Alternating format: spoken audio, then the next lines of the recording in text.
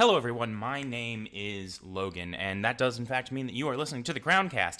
And we have not talked to you in a little while because, well, there hasn't been football in a little while, which means it's been a whole week, 7 whole days since we've gotten to talk to you. And we, of course, means that I'm not here alone. I am here as ever with Justin. Hello, Justin. Hey Logan, how you doing? I'm doing well. I'm surviving the break as it would be. Uh, these footballers, they are apparently, I have it here in my notes that they are human beings and need rest. I'm not actually sure if that's true. I thought that they were robots designed purely for our entertainment and to make sure that we always had something interesting to watch on the television. Can you confirm or deny whether or not they are in fact human beings? Some of them are, I assume. I don't know for sure, having not dissected any of them, but many of them also were out playing for their international teams. That is true. We We had are a couple. in what's called for our less soccer knowledgeable listeners an international break. We had Swiderski and Jozwiak went to play for Poland. I'm pretty sure Makun got the call up for Venezuela again. I think that may have been it for our players right now, but we did have some players go. I know that Swiderski scored for Poland during one of these international matches. So Hey, let's hope that brings back a little bit of his confidence, and maybe he brings that back to Charlotte FC, where I he can mean, do. there's no other changes that he's going to come back to Charlotte FC and go, wow, something interesting happened, right? Yeah, no. Again, no news, no news going on. No, there's all of the news. And before we do anything, first off, I'd like to say a shout out to our listeners. Thank you all for sticking with us, for listening to us, and thank you for caring about us. I got a couple of wonderful people who shouted out to me on our social medias to feel better, to get well, and to beat COVID, and that was incredible. That made me so happy. It really lifted me, and I really appreciate it. So Martin Smith and some of you other listeners who came out and wished me the best, thank you so much. It's mind-boggling how good of a community we already have. And with And that in case you news, can't tell, he did in fact beat it. Logan didn't die from COVID or anything. oh yes, I He's am not. back. I'm not dead. I mean, I Yep. like to think that even if COVID had beaten me, I would come back from the grave just to do a podcast. But you know what? Let's not think those thoughts. Either way, we do have big news for you. Those of you who have been longtime listeners to the podcast will know that we got the chance to interview a player once, a very fine gentleman by the name of Brant Bronico, and he's coming back. We get to talk to him again. We got to talk to him in sort of a very short form interview the first time, and we really enjoyed working with him. He enjoyed hanging out with us, and so we're going to do the whole thing again, but this time we're going to be able to really focus it on football, on him, on the game, and we're going to have him for a significantly longer period of time. We're going to get him in the professional studio, so we're all going to really sound good, and it's going to be a lot of fun. That being said, we want to take our joy and our opportunity and pass it along to some of you listeners. So we are inviting you, please, go onto any of our social media accounts. You can find us at the Crowncast, anywhere you look up social media, and send us a message. Send us a question that you would like us to ask Brant Bronico. We're not going to be able to use all the questions, but we are probably going to try and pick a couple and ask those questions to the man himself. So we'd love for you to be a part of that. We'd love to hear what you want to know about Charlotte FC from the number 13. And with that big Your news... question, if we use your question, we'll make sure to give you a shout out during the interview and everything too. Oh, absolutely. But with that big news for us, there is bigger news going on for Charlotte FC. The obviously first of which is Miguel Ramirez no longer here. We discussed that previously, but there's been a little bit more coming into the light about what's actually happened since we spoke to you a week ago. Justin, Christian Fuchs just did an interview in which he was willing to be a little bit more open than a lot of the other people involved have been. Do you want to tell us about that? Yeah, I mean, so let's be honest about this, right? Christian Fuchs is 36 years old.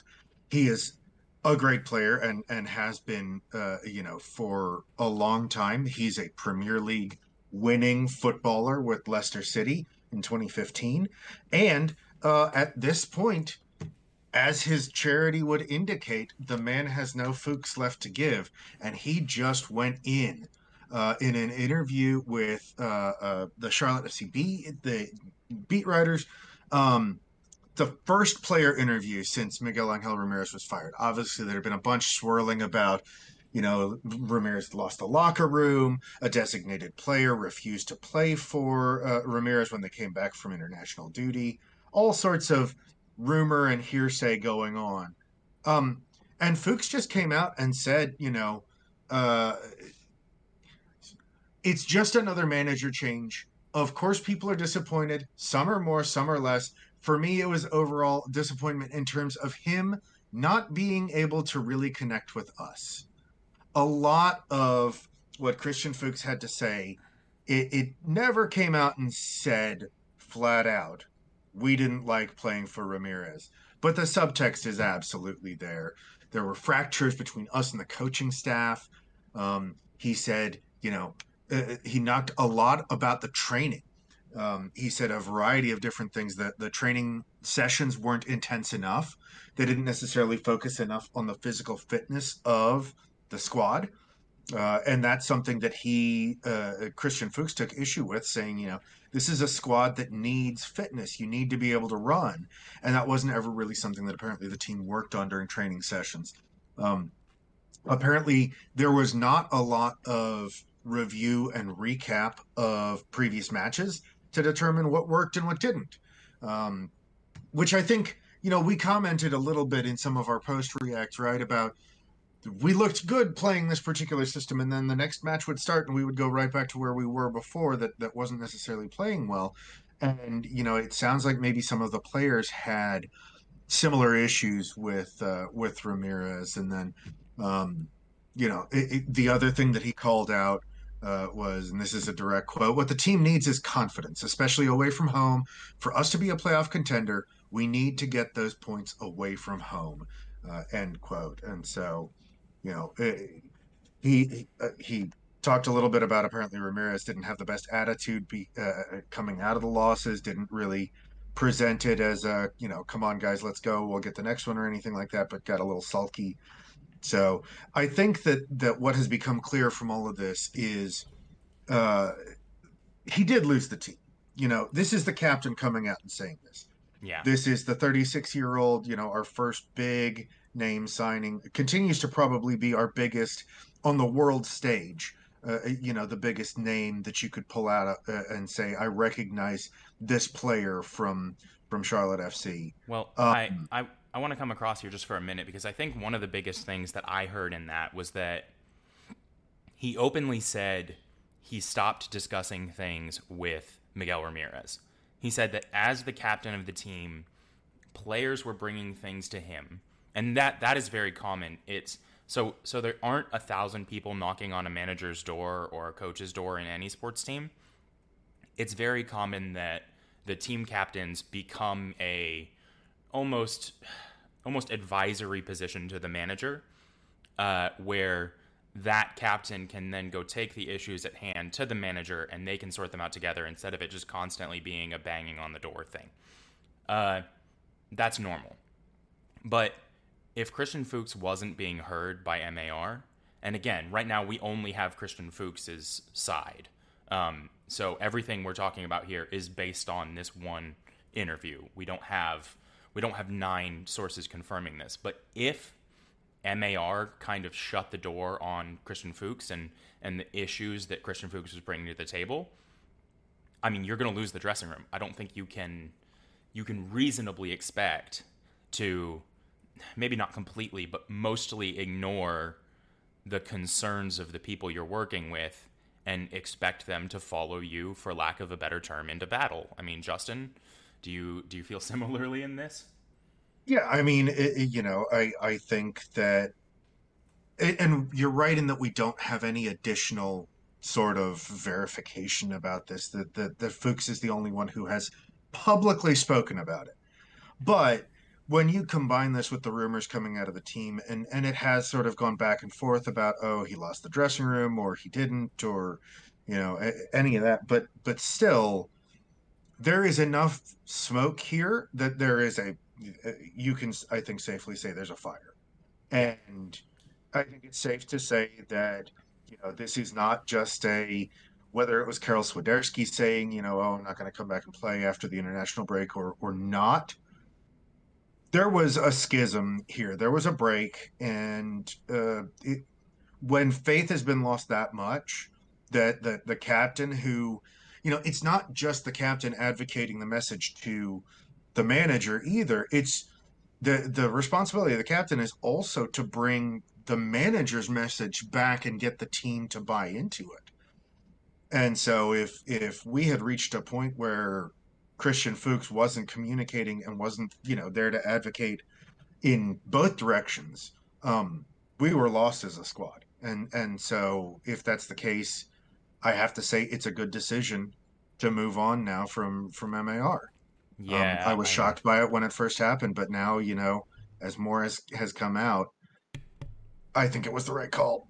yeah, I think it probably is the right call, but I'm hesitant to really go two-footed, like we said, when we only have one side of the story.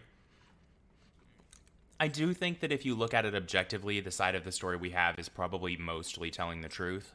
I think MAR's gone. I don't think there's any reason to lie about this and make it worse or better than it was. I think that, like you said, Christian Fuchs is... I'm not going to say he's bigger than the MLS anyway, but Christian Fuchs' career is not going to be affected by him telling us the truth here, so he has no reason to sugarcoat or lie. I think we probably have some, like you said, there's enough smoke to know there's a fire, and as a result, I think it's probably very similar to you. I think it was probably time for MAR to go.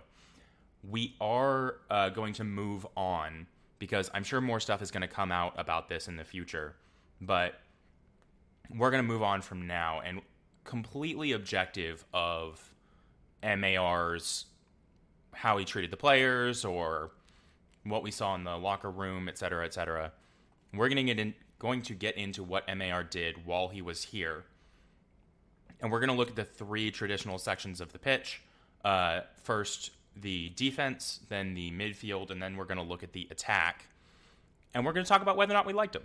We're going to put MAR under a performance review. In these three sections of the pitch, did he achieve what we would have wanted him to achieve? And we're going to see what we think about at the end of this. So, Justin, I think it's smart we think about the defense first. And my reasoning for this is simple. I actually think MAR came in and tried to sort the defense first.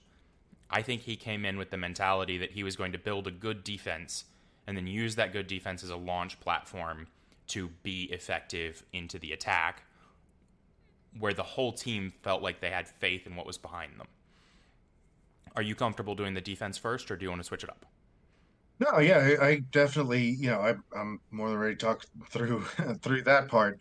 I think that, I haven't necessarily always been thrilled with how we have played defensively, both from a performance of the individual defenders and the way we were set up, and also the defense's responsibility to build into the attack. So Hey, we're gonna get to let's yeah, we're gonna get get to break into it.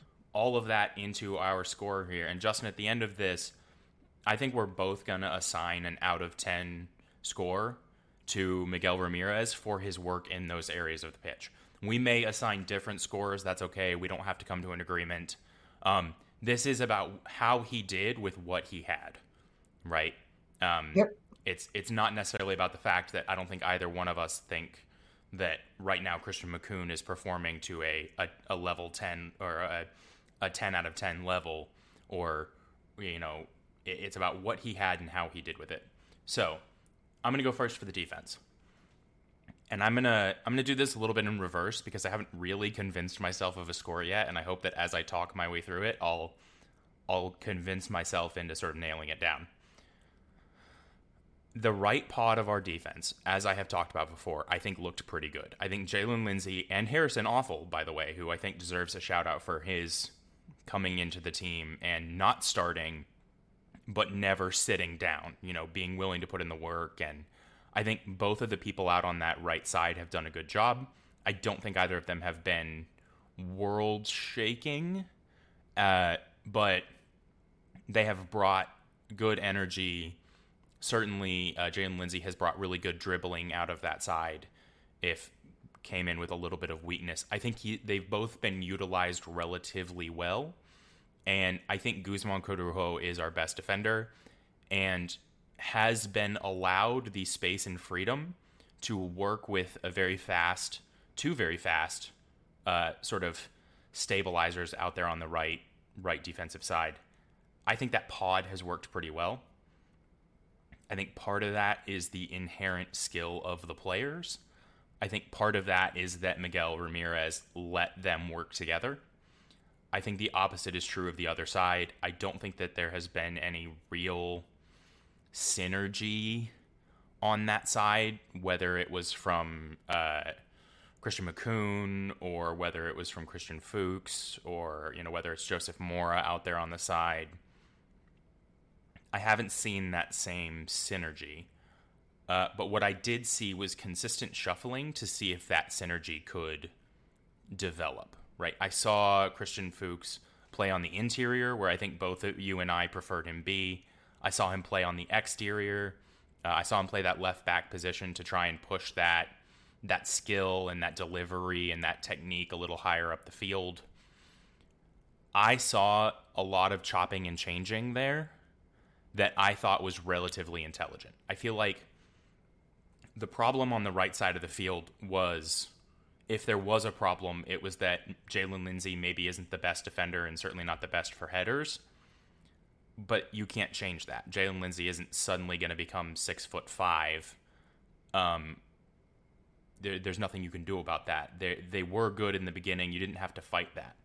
So I'm kind of basing this valuation off how he addressed the left side of our field. And I'm torn between the fact that I saw him continuously try and address it and going, yes, I'm glad that's a person who would step in and try and change things. I'm glad that's a person who would not settle into something mediocre, but look for something better. And at the same time, I am troubled by the fact that as many shots as he had at it, nothing good ever came of it. I feel like if I was going to rate him really highly, whether it be through really good coaching technique or whether it be through just understanding his players, he would find a way to make that left side of our defense gel a little better. And I don't really think I saw it. So I think I'm going to end up here kind of in the 6 range, maybe the 7. Justin, what are you thinking about this? Yeah, I mean, I kind of think I'll caveat this by saying I think that from a managerial perspective, the defense may be the area where MAR did the most with us. Yeah. And so, I don't think that bodes well for the scores as we move further up the pitch. No, it does not. But I would lean. I'm probably. Originally, I probably would have called this a 7. If he had not already been fired, this would have probably been a 7, because I think that this area has been, sort of the most effective. It's certainly in terms of deploying Guzman Corujo and Jalen Lindsey down the right. That has been the most consistent area of our formation, both in personnel and in performance. So, I think you have to give him some credit for that. I think that he did identify that. He had the opportunity to stick with Harrison Awful, who I don't think has been poor by any stretch, but I think that Jalen Lindsey has been better, and so I was pleased to see Lindsey get that opportunity. If it's not working this bad on the left, why isn't there a different experiment, though? Yeah. Why isn't there a look at maybe a 3 at the back, and then we give Carujo and McCoon the opportunity to flank Fuchs in the middle, or McCoon and Fuchs on either side of Carujo, and then you get a chance for Jalen Lindsey and maybe Yazwiak to play in more wingbacky roles. Yeah, more I, progressive. I'm yeah, I just we knew it wasn't working on the left. And there still was this insistence on the back four. And I think if there's something I want to knock MAR for here, it's that. It's the insistence, and this is going to be a theme for me as we progress up the pitch. Is the If yeah. it's not working with the players you have to be willing. We talked earlier about you've talked before about killing your darlings and making sure that you're not so set on something. The same has to be said for the system. Yeah. If players are brought in that don't fit the system that you want to run, the right thing as a manager to do is not say, well, sorry, screw you, learn to play my system. The right thing to do is to say, well, let's see if a different system works better for the players that we have. So I am gonna jump in here because Justin, I can't believe I'm gonna say this, but I really love talking to you about football. Uh, I'm gonna jump in here because there's a player we have not tacked into this and deserves to be a part of the equation, and that's Brant Bronico. Nobody else on the team has been clearly designed. I mean, obviously, defense happens from the front of the field all the way back, but has been clearly designed to be such a part of the unit as Brant Bronico was. He was clearly a spear tip of the defense. He was clearly one that was designed to cut out balls and push pressure off to non-dangerous areas. And I think the work that Miguel Ramirez, I assume, did to get that formation alongside bringing in Brant Bronico did do us a lot of good. I don't think it was perfect, obviously. I think there were definitely flaws, and you're right, we probably should have seen some system changes. There was definitely some stubbornness there. But I do think we have to say that Brant Bronico is probably, while he will also be considered a part of the midfield unit and how we played in the middle of the pitch, I do think he was an important part of Miguel Ramirez's plan for how the defense functioned. Would you call that fair? Yeah, but again, I don't necessarily want to consider Bronico here because I do want to talk about Bronico to me though, like regardless of a systematic change, I think if you played a 3-4-3, I think if you played, a 4-3-3, I don't think that there is a systematic change that suddenly sits Brant Bronico down. I don't think. I just think he's too good in the defensive midfield position. But it is in a midfield position. It is. It is in a. I'm here to help break those up and everything. But I also have a responsibility to progress the ball, to find the next pass forward. Um, so the other thing, you know what, I'm gonna have to drop my defensive rating here for MAR to a 6. And that's funny because I'm actually And slightly bumping mine up in my head. I mean, I think I'm leaning towards 7. so here's the last thing I'll say. If you want to play a possession based defensive organization and formation, you need more players across that back four that can pass long.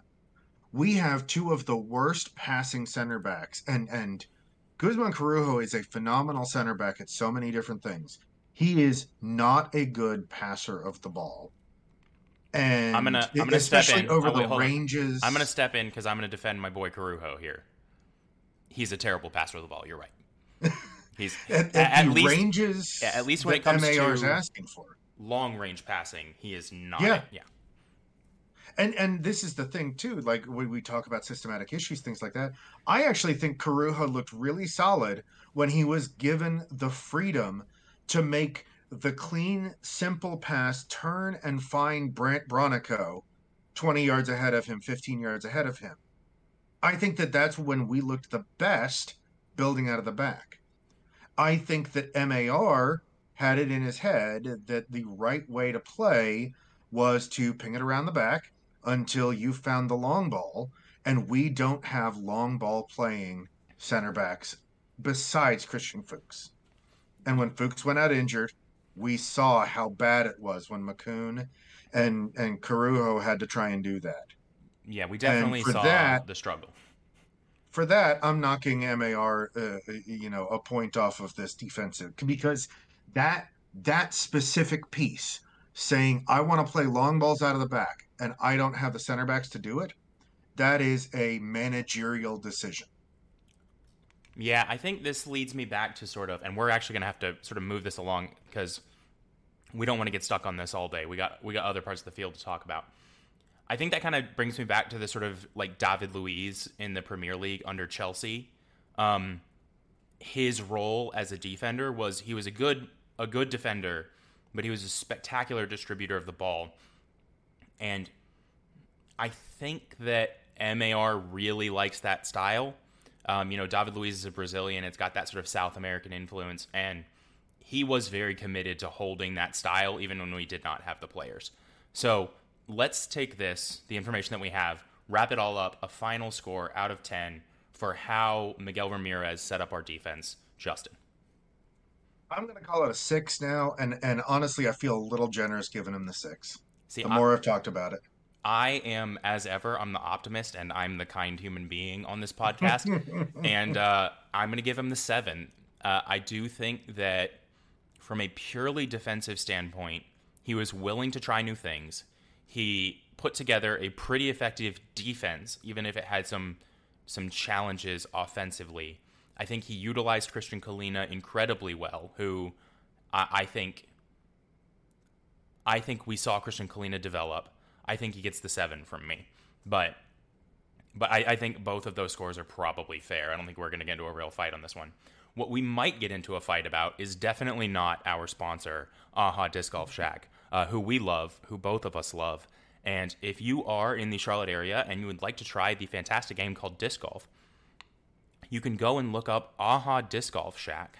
And the gentleman who runs it, Aaron, if you go by and you mention our name, the Crowncast, he will give you a discount on getting you set up with some fantastic equipment. And as we have said before, if you are new to the game and you don't know how to get started, you don't know how to get into it, you can do the exact same thing. You can go to Aaron and you can mention our name, the Crowncast, and he will help you get started. He'll take you out into the field. He'll teach you what you need. He'll help you overcome some of the barriers to entry, and he will do it all, again, at a discount. So a really great local business that we get to work with, and we are so proud to have. Justin, is that about enough of that? Absolutely. Okay, so we're going to move to the midfield. And should I start the midfield this time? I started the defense. How about you start your thoughts with the midfield? Yeah, so the midfield is an area where I probably have the most frustration with MAR. And I think it's because I saw the level of talent that we have, that I believe we have. And I will grant you that there are some rose-tinted goggles on occasion here. But I think we have much more talented players than the system we were playing through the midfield allowed for. And I think that we have a lot of creativity that lends itself to a system that Miguel Angel Ramirez just was not willing to play, and more so than in the defense. And we had square pegs and round holes in the defense as well. But even more so than in the defense, I think that he was jamming square pegs into round holes in this midfield and trying to force this, again, Bronico, he is a very good defensive mid, and I don't think that you can knock, him. But much like Kalina, in my opinion, how much of that is the manager system or anything like that, and how much of that is just the inherent talent for the player? There's not a system we could play where you don't go, okay, Brent Bronico from our roster. Brent Bronico is one of the first names that goes on the list because you need a good defensive midfielder. Yeah, and he's the only one that currently we felt like could fit that. I mean, we did talk about Derek Jones, but I think we all felt like Derek Jones had some, while he was a fantastic defender, had some further issues progressing the ball up the field. Yeah.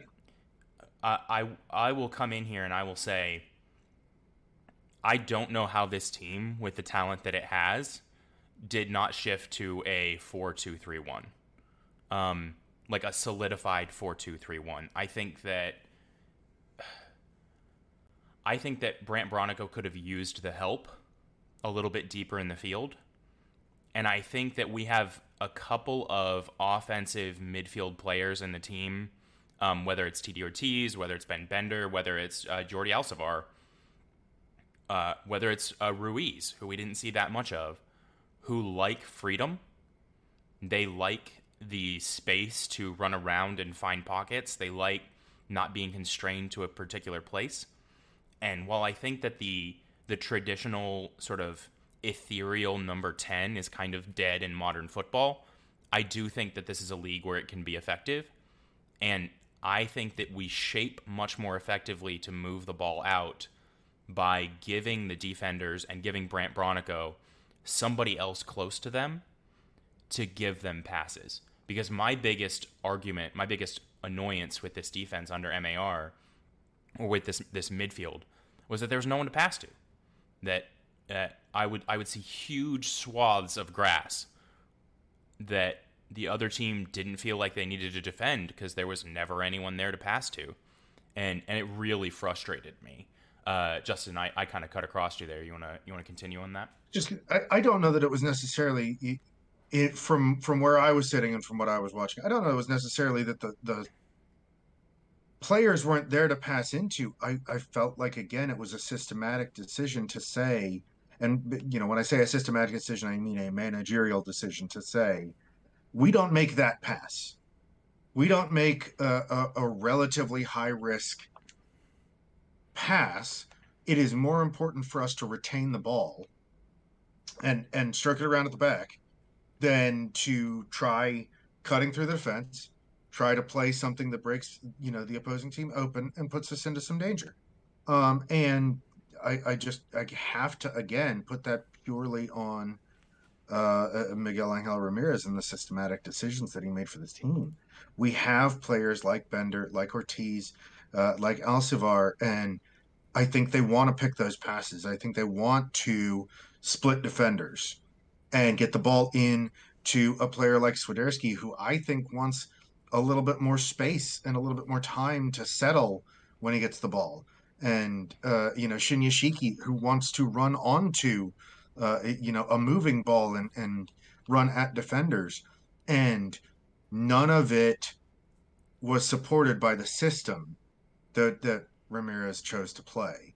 And so, this is an area where I'm extraordinarily frustrated at Miguel Angel Ramirez and have been for a while.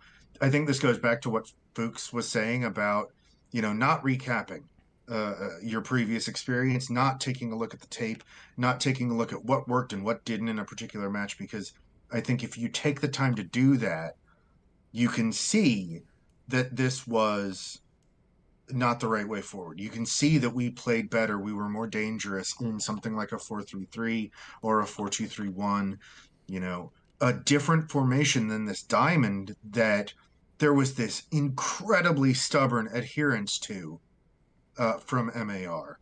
And I don't know why.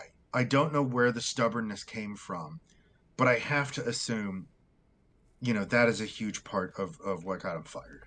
Yeah, I would agree. I think that stubbornness is a big factor there in the midfield. I will say something to his credit here, and that is a bit of a challenge.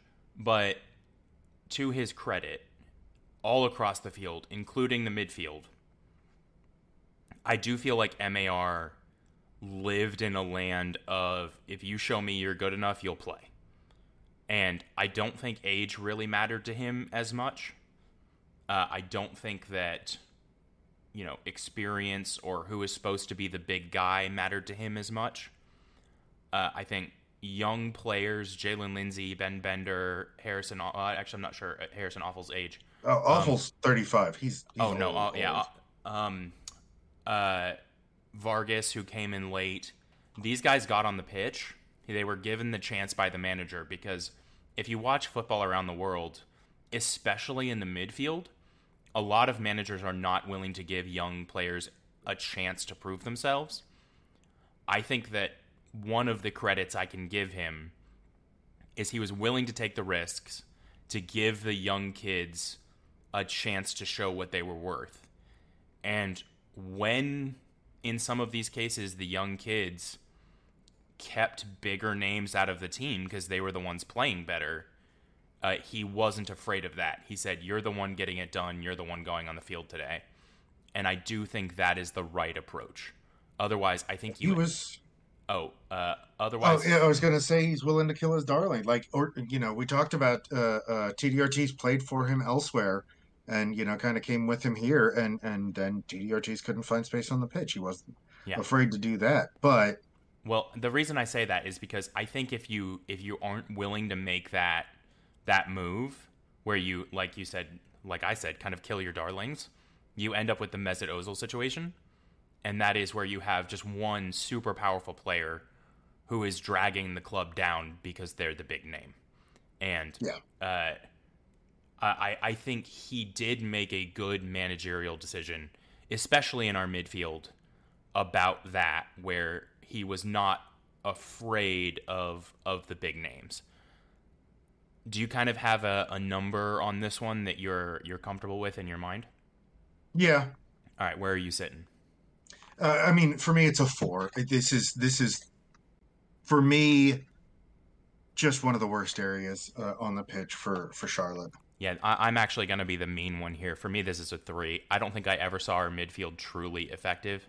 I think the midfield's most dangerous capacity is that if you win the ball back in the midfield, you can transition very quickly and really get dangerous attacks. I never saw that happen. I never really saw the press effective in the midfield. If anyone won the ball back, it was Bender or Bronico. And it was never an instant turn up the field to an attack. I never saw the shape change. I never saw effective partnerships build. I never saw the open spaces filled. The best thing I can say about him in this area of the pitch is he was willing to give the young kids a chance, and he was willing to put the people who showed they deserved to be out there again. And that does mean a lot, but as a midfield, I felt like we had a lot of dysfunction. For me, it comes out at a 3. I think that's fair. So we move on to the next one? So we're in the attack now. Yep. We're in the attack. Into the attack. I'll go first on this one. And my opinion of the attack is actually pretty good. I don't think MAR understood how to get the ball to the attack, but I do think he understood what good attacks can do with one major blind spot. And I have trouble with whether the system in the midfield created an attacking line that was just not set up to run to the back post. But I do think that he identified attacking targets, or the team identified attacking targets, that came in with a lot of the threat and a lot of the potential threat that you need to be an efficient offense. Obviously, this was not a high-scoring team, but the tools that were put in place and where they were placed, I really didn't have a lot of gripe with. Andrei Shinyashinki came in. He looked effective. He immediately went into the team. He immediately made a difference. Karol Swiderski, I do think, was playing in his best position, and I think was being given the freedom to show that he deserved to be the man for this team. Kamil Yazwiak is one of my big question marks. You know, he was constantly referred to by MAR as not quite being ready.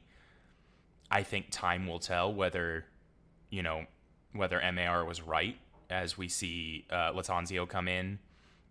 Even if he does play Kamil Yazwiak, if we see a lot of regular challenge from him where he's not quite the complete player that we need out there on the wing, you know, maybe MAR does become a little bit more correct, but maybe he comes in and lights up the field and MAR gets kind of shown out for not using the tools at his disposal. As a whole, I'm not terribly upset with how our attack functioned, other than I didn't see where sort of the second phase of attack supported them. Justin, you wanna come in here? Yeah, so this is where I'm torn in the attack. is it feels like the vast majority of the situations where the attack was effective for Charlotte FC were less systematic and more individual moments of brilliance. That It is was, very you well know, said. That's very well said. Please continue. I don't know that I can necessarily say MAR was putting our players in a good position to succeed in the attack, or were the players succeeding in spite of him. I'm not sure, because you're right. There's not the systematic run to the back post. We didn't see that. We saw goalmouth scrambles. We saw, you know, Olympicos. We saw world class shots from range. Um, but we didn't see, you know, effective crossing. What we had, the armor goal from a corner, and other than that, I don't think we saw, an attacking goal that was scored, from a lot of crossing like that. We didn't see back post runners. We didn't see, attacking players being put into the positions to succeed where I think Weirdly, where I think we should be. I think we saw more effective systematic attacking in the early days. Back before I think people really understood how dangerous Karol Swiderski was with his left foot, and I think before people understood that you couldn't just leave Ben Bender completely unmarked, that he was good enough to hurt you, we saw them getting into really good positions. And on like our fourth podcast, we talked about the Ben Bender, Karol Swiderski connection, where those two really seemed to be linking up and creating really good, effective, structured play. And then that kind of died. That kind of faded away. Yeah, it felt like we went on the road for that long road trip, and we were all kind of riding high after that homestand, the first sort of full month of the season. And then we went on the road, and on the road, uh, MAR wanted to park the bus. Yeah. MAR wanted to play super defensively and hope we got something on the counter. And I don't know how many of our listeners remember, we got 1 point from that road trip. It did not work, but for some reason, that system that did not work for those 3 road trips or those 3 road matches, MAR decided that the right thing to do was to come back here to Charlotte and keep playing that system. Yeah. And Honestly, the more we talk about it, the less up I am on Miguel Ramirez. The more I might be happy that he was shown the door. I think I kind of have a place where I'm ready to settle in for the attack. I think this one is much easier, and the reason I say that is because I have a working football theory that it is the manager's job, it is the coach's job to get the team to the final third. It's the player's job to score the goals. Ultimately, very, very, very, very few goals are training ground walk-ins. Very rarely do you get the opportunity to set up exactly what you talked about in training in front of a net. It just doesn't happen. Most goals in football come from individual moments of brilliance, from players who are individually brilliant. And that is why strikers across the world get paid exorbitant amounts of money, because they are the ones that on the fly can adapt and can create something from nothing. And like Andrei Shinyashinki pulling that shot out that hit the crossbar, or that hit the like right up in the upper 90 that came down to I can't remember who it was that then scuffed the shot. From positions of not seeming dangerous, they can just create danger. And as a result, I feel like there is less of this that is on Miguel Ramirez. I feel like more of it is, did he put players out there that had the ability? Did he give the players with the skill and the pace and the chance to go out there and do something spectacular? And I feel like for the most part, he did. yeah, I mean, yes. So I'm still a little concerned about this idea that Kamil Jozwiak, as talented as he is to play for Derby County in England, and come over here for this kind of fee and everything like that. For MAR to say, well, I'm just not going to use him, was disturbing to me. I Yeah. mean, I think that we were a pretty average attack. Yeah. And Well, I think the numbers show I'm we were gonna, a worse than average attack, but that is a combination of the whole team. yeah. Let's go ahead and put up a number. Justin, put your I number on it. mean, if we are a bang average attack, which I think we were, I think it's a bang average score. So it's a 5 for me. Yeah, I think it's slightly better than that. And again, I think it is a for me. He put people in the positions to succeed in the attack, if not in the midfield. I think he comes out at a 6 for me. And if memory serves, I gave him a 7. You gave him a 6 in defense. In the midfield, I gave him a 3. You gave him a 2, or did I give him a 2 and you gave him a 3? You give him a 3, I give him a 4. Okay. So I actually Um, was you were the fairly kind generous one in the there, yeah. midfield. And Yes. sticking with the trend of my being slightly more generous, I gave him a 6 and you gave him a 5 in attack. And I think Yep. what we can tell from all of those numbers is that Miguel Ramirez was essentially a bang average coach. Does Yeah. that come out about right? That there were things about him that we liked, that we thought were good, and there were things about him that we really didn't agree with and we didn't understand. And overall comes out about average. And I think ultimately an average coach results in a podcast of you and me sitting down and saying a bunch of average numbers without a ton of excitement one way or the other. No, and I think an average coach also leads you to not feeling that bad when that average coach is removed from his position. Yeah. Um, One of the we got things. a Oh, go ahead. Oh, I was going to say we got a question from a personal friend of ours about Latanzio and what are the chances he's retained long term and everything like that. I doubt it, but it already sounds like there's excitement, with Christian Fuchs's comments. It sounds like there's excitement to be training under Latanzio. It sounds like there's a focus again on that physicality and being prepared to run. Um, and so I expect us to see a bounce. I expect us to see some modicum of improvement, and I certainly hope this weekend we do because, well, we've got Red Bull coming in. We saw him recently in the U.S. Open match. Yeah, this is one that we talked about off mic. I don't think either one of us are super excited. I mean, we're excited that Charlotte FC is going to get back on the field, but I don't think either one of us really enjoyed watching the New York Red Bulls play. Uh, it, at least their last experience with us was not a beautiful game. It was a divey, flaky, let's make reckless challenges and let's I would call the New York Red Bulls right now the masters of the dark arts in football, and Yes. it's not the game that you get super excited to see. You know, I would much rather play a team that's significantly better than us, but plays really beautiful football. I would much rather see us play Seattle Sounders again, where we get to go out and play the game and enjoy what we're looking at on the field. And who knows, maybe it'll end up that tetchiness becomes a real spark for this to be a good game. And that's what I hope happens. But I do have concerns that it's just going to be kind of a dive fest. And ultimately, we'll see. Yeah, I am not excited. I am excited to see what the squad looks like under Latanzio, maybe see a bump, maybe see some improvement, all that sort of stuff.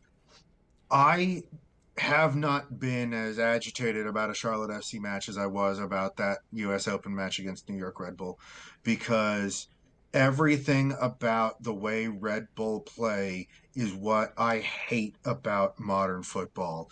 It is just, it is like Atletico Madrid plays in La Liga, where you bite at ankles, you are annoying until you get the ball back, and then as soon as an opposing player comes near you, you flop on the ground and hope for the call. And I hate everything about it. And as a byproduct, I really dislike the New York Red Bulls. We have played one match against them. It wasn't even an MLS match. I already dislike this team. So I Oh, really well, hope Charlotte does well this weekend. Um, and I really hope that we do well in a way that really kind of sticks it to that team from New York. yeah, it's amazing how not particularly liking the opposition makes it that much more. Let's kind of stick it to them. I will say one Yes. last quick note that really inspired me. I did read that Christian Fuchs said in his interview that a lot of the coaching that they felt like was working well for the team was actually coming from Christian Latanzio. And for those of you who have listened to our previous podcast, you will know I believe that right now a great coach is more important than a great manager. I think a great coach moves these players along and builds them up. And then we can bring a great manager in who can set them all up in a sort of slightly more coherent system. With all of that being said, we are going to stop it here because we're pushing our longer side of a podcast. So we thank you all as ever for staying with us. We love you for spending your time with us, and we will talk to you again after we go and take 3 points from the Dirty Dirty New York Red Bulls. Goodbye.